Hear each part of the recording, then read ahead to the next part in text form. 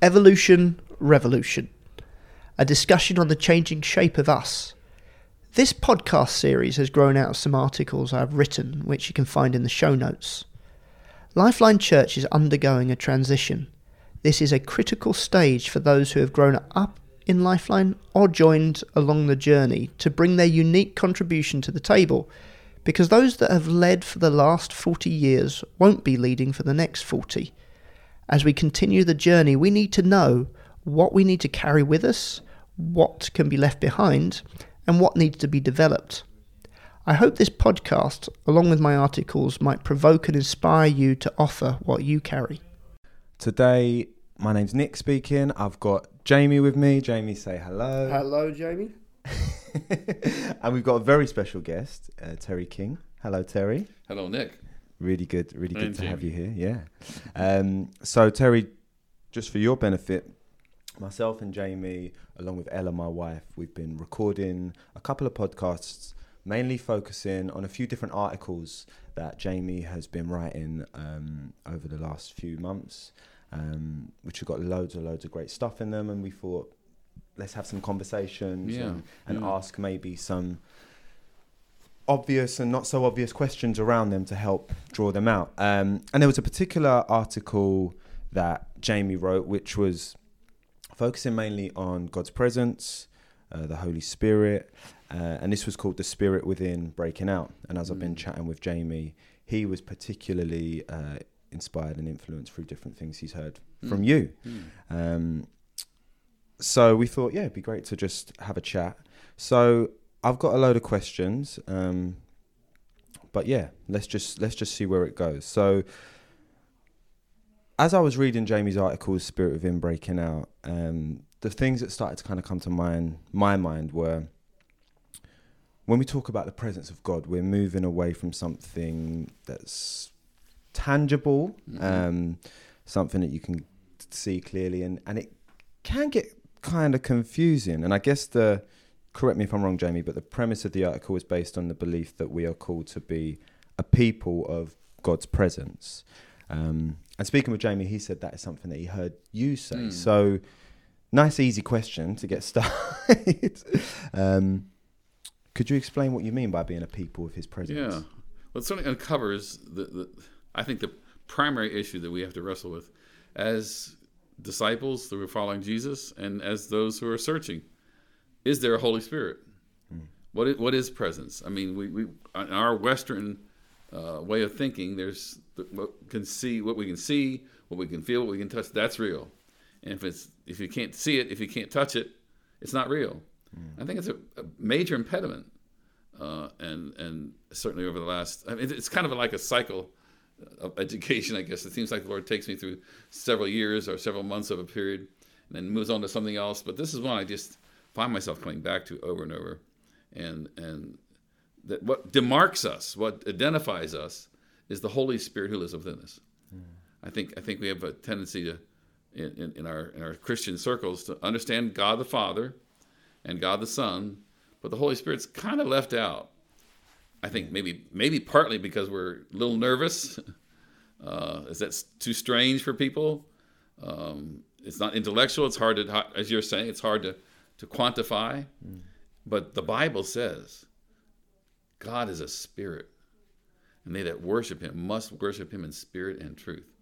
And it seems to me that if we're going to know anything about God the Father and God the Son, we've got to approach him from the conviction there is some things we cannot see, and some things that we can experience that are beyond our normal understanding. Yeah. And when that happens, it changes us. It impacts us. No, that's great. And Jamie, there was a few visualizers or different ways that you put it in your article, which I found quite helpful. Could you? Yeah. So a friend of ours, Rachel Turner, she talks about when she was younger. Really, it was about her learning to practice the idea that God was with her. And she said that when she would drive somewhere, she'd actually buckle in the passenger seat. So as she was driving, it was a trigger for her to recognize God's with me where I'm going, and she would chat away while she was driving in the car. And then I was thinking for myself, I would just want to be more aware of his presence. I want to know that he's with me. And I found the more I took the time to worship him, to think about him, to praise him, the more aware I became of him. And there's a clip from the movie, I think it's the Memoirs of the Invisible Man, where Chubby Chase's character, who's invisible, is having a conversation with this woman out in the outside, and as she's talking to him, he says, "You're looking at me in my eyes. How are you doing that? How can you see me?" And it was because it started to rain, and the rain made the outline of his body, so she could work out where the eyes were. And I was thinking, you know what? When we worship, it's like the rain begins to fall, that we can see the outline of who God is. And it's actually a line that Terry used with me. He said, when we worship, we become more aware of the spiritual. And as I'm recognizing who God is and I'm talking about him, I begin to see him in places around me where I wouldn't have seen him otherwise. Yeah, that was actually going to be my next question for you, Terry. That statement, worship makes one sensitive to the spiritual realm. Could you expand on that for us? Yeah. It's interesting, again, how we worship and what we say when we're worshiping. You talked about being a people of his presence. And I think that the thoughts come out several times in the article about him being within us, coming forth from us. And we say that, but we don't seem to really make it our emphasis. How often do we sing songs in church that talk about the Holy Spirit coming down? Something coming down. As though he's out there somewhere. And once in a while, we might be able to get a hold of him and pull our way up the ladder. Or maybe he'll come down towards us. And this acknowledgement that he is within us. When we are born again, he came to establish his abode in us. John talks about abiding in the vine. The branch cannot survive unless it's hooked to the vine, and it's a whole different mindset of acknowledging his presence is not just out there, which it is, but he's actually in here as well, and yeah, the difference it makes, not only for us personally, but I think many people become aware of that I've experienced. You probably experienced them, where people know there's something different about you. They don't even know what it is, but it obviously is the Holy Spirit. Yeah. So I was having a conversation with a teenager, almost a young adult in our church the other day, and he was talking about being filled with the Spirit and has kind of maybe seen his friends at times have quite visible experiences. Maybe it's resulted in emotion, or some sort of thing that you can see, and to go back to that kind of tangible thing. And he was kind of saying he hasn't really experienced that. But then later on in the conversation, he's got like a part-time job, and he'd been finding it pretty draining. And I was asking, how's work been? And he was saying it's been really tough. It was really, really tough. But then I prayed about it, and I've just got peace. It's something. The job hasn't changed, but something in him has changed. And it just made me wonder: that made me think, well, that sounds like the presence Exactly. of the Spirit, but something in, and I could relate to it in a way, something in his, I don't know if it's definition or has blocked him from has maybe stopped him from seeing, oh, that's the presence of the Spirit. What do you make of that? Well, back to your original question about discovering his presence or acknowledging his presence in worship. I think we do get these stereotypes, and some people react by falling, some people react by quivering, or the physical manifestations that I think in many cases are just culture. Nothing wrong with them. It's an emotional response, but maybe overlooking something as profound as peace. You can't quantify that. And I think you're right on to say let's broaden our definition of what the Holy Spirit does as He dwells in us. Jamie, any thoughts? Yeah, I think it is a difficult thing to put language to. And I think you're right that there seems to be a category we put things in, and if we think, oh no, I didn't fall over, I didn't laugh, I didn't cry, it doesn't count. But the thing that I'm interested in is the Spirit can reach in and touch bits of me that I can't reach for myself. And there was a parent that was telling me the other day about their child was really anxious about something at school, and they took time to pray together. And then the child said, oh, I'm not anxious anymore. You can't turn your emotions around that quick, or at least I can't. Yeah. And another parent talking about the child having nightmares, and they took the time to catch what God was bringing to the child, and they just had a smile just grow on their face. It's like, no, I can go back to sleep now. Like in that moment, that the Spirit has done something inside them that wasn't just about, here's some things that you should think about. He did something deep inside which that child could not reach for themselves. And I think when I've described the Spirit within working, I've often used this idea of the time that I was carrying my little boy around with me while I was doing housework, and there was one point I was wiping the table, and I heard this crash, and I turned round, and a spice had fallen from the spice rack. I thought, I didn't realise that was in my reach, and then I looked and realised that William was pulling the spices out of the spice rack while he's in my arms. And I thought, that's what it's like to have the Spirit within breaking out. Things that I didn't realise were in my reach are in His reach. And so you put that into a everyday situation. So one lady in the church talked about going to a hardware store, and she was talking to one of the attendants, and she just had a word, and she thought, how did I know that? It wasn't in my reach. No, but it was in the reach of the Spirit that was inside her, was able to reach out and touch something.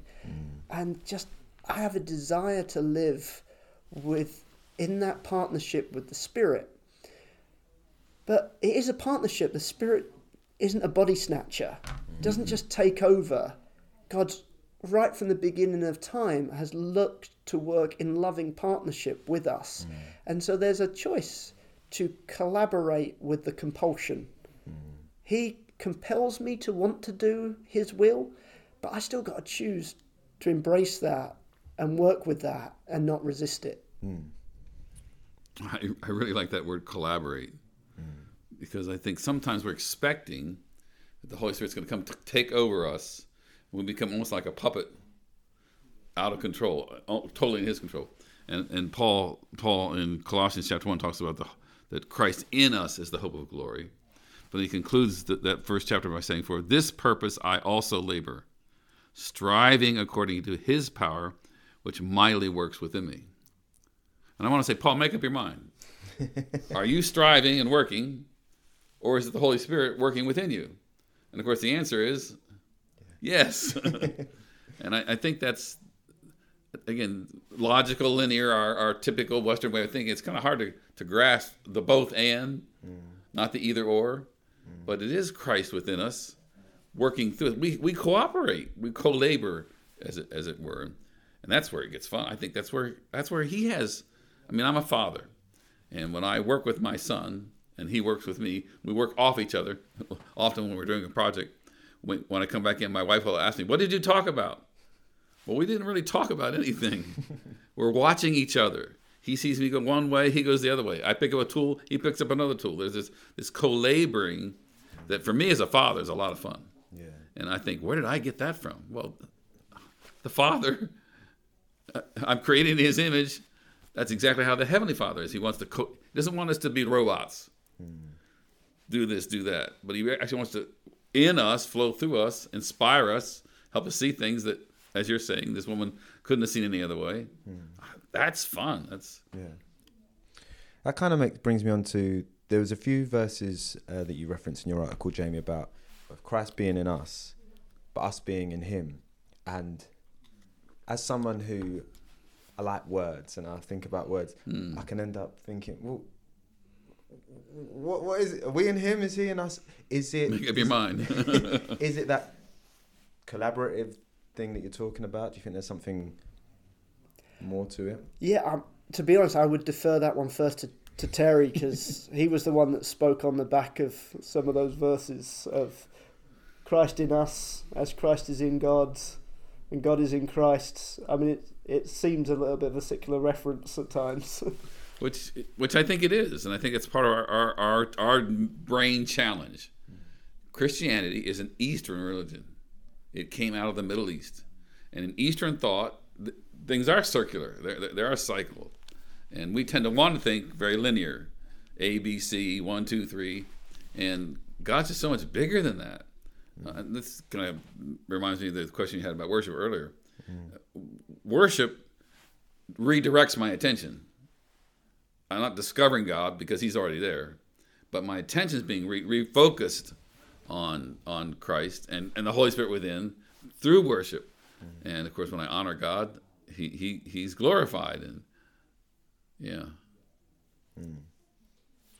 What I think one of my favourite references to the Spirit being within, when you look at Judges 6, it says, then the Spirit of the Lord came on Gideon, and he blew a trumpet, summoning. The actual term, the Spirit of the Lord came on Gideon, could be more literally translated as the Spirit wore Gideon like a glove. And I think at times I've thought of the Holy Spirit as my accessory. It's that little boost, that little inspiration that I need to get on with my life. But if I'm the glove, I'm the accessory that he can wear me. Now, there is still a partnership in it, but there is a shift in the power balance of the relationship, because I need to decrease for him to increase. But that idea of him working, using me to do what he wants to do on the earth, and the same things that he's wanted to do from the beginning of time, he's still doing through me, and the privilege of what that could be, and that causes me to think of the aircraft carrier. So it's because the aircraft carrier can move around the ocean that the planes can strike different targets, and the idea that he uses me as an airbase to strike from. So the Spirit within breaks out in my family because I'm there, breaks out in my place of work because I'm there. I am carrying the presence of the Lord wherever I go, and I want to be aware of that. I'm a person of the presence, that he works from within me, and I get to be part of that. Is such a privilege, and it will take the rest of my life to work out how to operate in that partnership, but it's a journey, an adventure that I'm enjoying. Okay, that's really helpful. So you spoke earlier about Spirit not being a body snatcher, but the cynic in me, or I might say, but surely if the Spirit of God is in me, why can't he just have his way regardless? Why? What is it about this collaborative thing that's so important? What does partnership with the Spirit really look like? That can be, I find it a bit of it's such a big concept to grasp, and it's also quite scary because it makes you think, so what, could I get in the way of stopping what the Spirit wants to do? I think the Bible warns us of that. It's talked about resisting or grieving the Spirit. God will be prompting, showing, revealing things to us, and we can choose not to think on the things or act on the things that he's bringing to us. There'd be times where there is an impulsion or an inspiration or a prompt to express love in a certain way to a certain person, and we can be thinking, oh, what if it's not received? Oh, I'm tired, I can't be bothered. There is a battle of what the Bible talks about, the flesh trying to fight against it. And there's, in those moments, a choice that we have to make of, do I yield to him? And is he my accessory, or am I his? And I can choose to refuse to do what the Spirit leads me to do, and that is a scary thing. And I think that the thing that I'm wanting to keep coming back to is, if I see the nature of God, the love of God, why would I ever want to say no to him? Terry, any comments on that? Yeah, that's great. That's excellent. I'm reminded again of this illustration I used a moment ago of the father relationship. Yeah. So I'm a father of adult children. There was a time, my wife tells the story of going out into the parking lot when my son was about 3 or 4 years old, and she couldn't find the car. And he says, "Call Daddy. He knows everything." Well, that day is long gone. And he went through, my boys both went through a period of almost wanting to be more independent. We'll do it our own way. But now that they're adults, they have their own families, there's a full circle there. And I'm saying, as a father, I get great joy when they reach out to me, when they want me involved in their lives, when they want to be involved in my life. I guess I could command it. I guess I could force it, but it wouldn't be natural. And if I feel that way as a father, I think the Heavenly Father is exactly the same. I picked that up from him. I'm made in his image. And just the whole concept of the joy that you give him when you say, yes, let's work together. Can you resist? Of course you can. But if you were a robot and you can't resist, there's no joy then for him. But when you do make that choice, you say, yes, I want to listen to you. I want to hear from you. I think that's the thrill for both of us, for my father and myself. Okay, thank you. So, Jamie, there was a part in your article, I think the subtitle of this bit was "The Spirit Within Me Enables Me to Meet the Grade." Again, the cynic in me talking. So, Jesus set a clear example. He told us what to do, how to do it, how to be good people, this, that, and the rest. Do we really need the Spirit in order to live in the way that Jesus had for us? Could we not just, not lie and cheat and steal and be kind and all that kind of thing? Yeah, I think God has made it clear right from the beginning what he wants us, how he wants us to live, what is the way that we have been designed to live best. He made it very clear. Human history has shown our inability to do that. And so where Jesus says about sending the helper is to remind us of the things that he has taught, but also to give us the power to do that. And when you think of what God has done for us, it's not just what he has done, it's what he's still doing. And I did this illustration once of me trying to learn the drums. Now, I have no sense of rhythm. It's embarrassing, really. It's impressive. Yes, it could be impressive. And I could be told, hit this drum, then that drum on this beat. I could try my best, and I couldn't do it. The Spirit could step in and do it much better. I would still be crushed in trying to copy what I was shown. But the beauty of the way that God wants to work is he wants to do it through me. He enables me to do it. And what I can still resist that. I can hold back and resist what the Spirit's trying to do. But why would I want to? And the second thing is that I wasn't designed to live without his Spirit flowing through me to to let the Spirit do what the Spirit's always done. And I heard this story of of someone that was in a situation where they'd gone into someone's home. The kids were just kind of a little bit crazy at the time, and this woman took the parents' parents by the hand. So let's just pray for peace, and it was like the sense of the peace just settled on that situation. In my mind's eye, I could see Jesus standing up in that boat and speaking to the storm, and the storm and the wind stopping.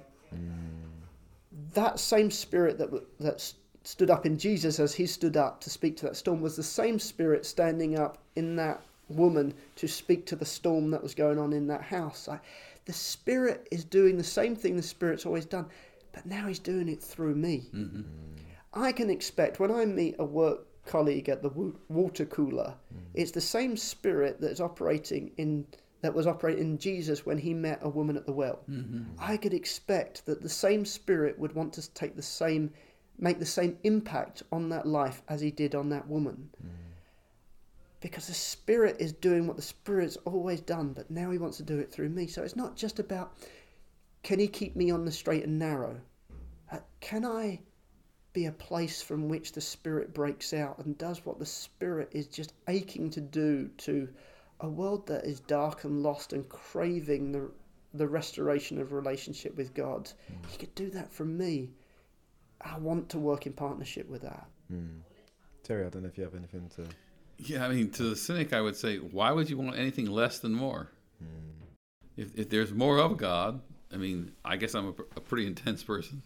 I don't want to do things second class. I don't want to do second best. And when I was in graduate school, my favorite professor gave the worst exams. He was a great man, great lecturer, just so much to offer. But he gave these multiple choice exams, and there'd be 4 answers, A, B, C, multiple choice, and he'd warn us there'll always be at least 2 that are correct. I hated it. But his exhortation was, the enemy of the best is the good. And I guess that's kind of where I'm at in my walk with the Lord. I don't want just good. I don't want just what could be. I want everything he has for me. And that's why it's a growing process. I'm always learning more and understanding more about it. And the Holy Spirit is right at the core and the center of that. Okay. So almost bring this to a close. What would you say, this is for either of you, Jamie or Terry, if someone was maybe new to hearing about Christ, maybe they've decided to give their life, or they've been following for decades and can't necessarily point to an experience, a collaboration, a feeling of the Holy Spirit? Yeah, and I guess I would say give him a chance. There's some risk involved.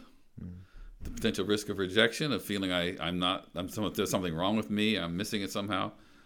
There's always some risk involved. But this is a very worthwhile risk. And simply give yourself the opportunity to say, Holy Spirit, reveal yourself to me. Speak to me, guide me, lead me, and sharpen that awareness, and he won't fail. Jesus said very clearly, if a son asks a father for a loaf of bread, that father's not going to give him a stone. And you can be certain, absolutely positively certain, if you ask the Father for the Holy Spirit, he's not going to give you a stone. He's going to give you the Holy Spirit. So take a risk, give God a chance. And we hear these stories so often. I heard just one just yesterday, how someone just said, I don't believe in God, but I'm in trouble. I need something right now. If you're real, God, that prayer, if you're real, God, I think he likes that prayer. Yeah, I'm just waiting for you to ask. And he'll find his own very sovereign, individual, different for every one of us, his own way of making himself real and known. So I would say, give the Holy Spirit a chance. Take a risk. I think there's as Terry said, the asking, I think there's a role for us to invite the Spirit in, be asking to be filled with the Spirit. But when you invite someone to come and live with you, the implications are quite extensive. Yeah. C.S. Lewis talks about inviting the Spirit to come live with you, but you're thinking he's come to clear out the gutters and just do some kind of superficial work, and that's all fine, you're happy with that, until he starts knocking down walls. And you think, well, this is more dramatic than I was thinking. And it's because he's turning your cottage into a castle. The full transformation that the Spirit wants to do in our lives, he wants to make us more like Christ. That's part of his role. Are we willing for that? Are we happy for that? There will be a temptation to resist that. And so I think when you're asking, are we putting conditions and restrictions on what we're allowing him to do? And if we realise, yes, I am, then we want to come back to, what is the nature of God? What is the heart of God? Is he someone we want to give full control to? And I think that's an important thing for us to be doing. And Jamie, you finished your article with a short story. I wondered if you could Yeah, share that. so Bernard Sanders told us this story. So it was a few days, well, I guess 40 days after the resurrection of Jesus, and Satan has got a throbbing headache, and he's complaining about it, and there's this massive noise coming from above, up on earth, and so he gets a chief demon, says, go and find out what's going on. And so this demon goes and investigates and comes back to report to Satan. He said, you know that son of man, the one that stepped on your head, that crushed your head? Like, yeah. Well, he's only gone and multiplied himself. And it was referring to Pentecost and the filling of the Spirit and the disciples. And the idea of, he's gone and multiplied himself. I want to be a representation of his multiplication. I want to be able to have the impact that God wants to have on this earth, and the reality to which I am being transformed into his likeness, and what a privilege it is to be part of his purpose on this earth. Great, thanks, Terry. I don't know if you have any just closing thoughts or anything before we... Well, I guess, one thought. This is fun. It is sacred, it is holy, but it's also a lot of fun. And I think that we often carry this image that if I ever say yes to God, I'm going to lose everything. My life is going to be just so boring. No. It's a lot of fun to walk with the Holy Spirit. So, yeah, come on in. Yeah, amazing. All right, Terry, Jamie, thank you very much. Thanks for listening to this 8-episode podcast exploring how to make a healthy transition to the next generation as a church whose heart is set on pilgrimage. We invite you to listen to the full series, but also to get in touch if you have questions, so that iron can sharpen iron as we bring our collective wisdom together. Our contact details can be found in the show notes. For further teaching, do tap into the Lifeline Church Sunday Teaching Podcast and watch out for our conversational podcast on questions arising from the Book of Kings, due to be released in July 2023.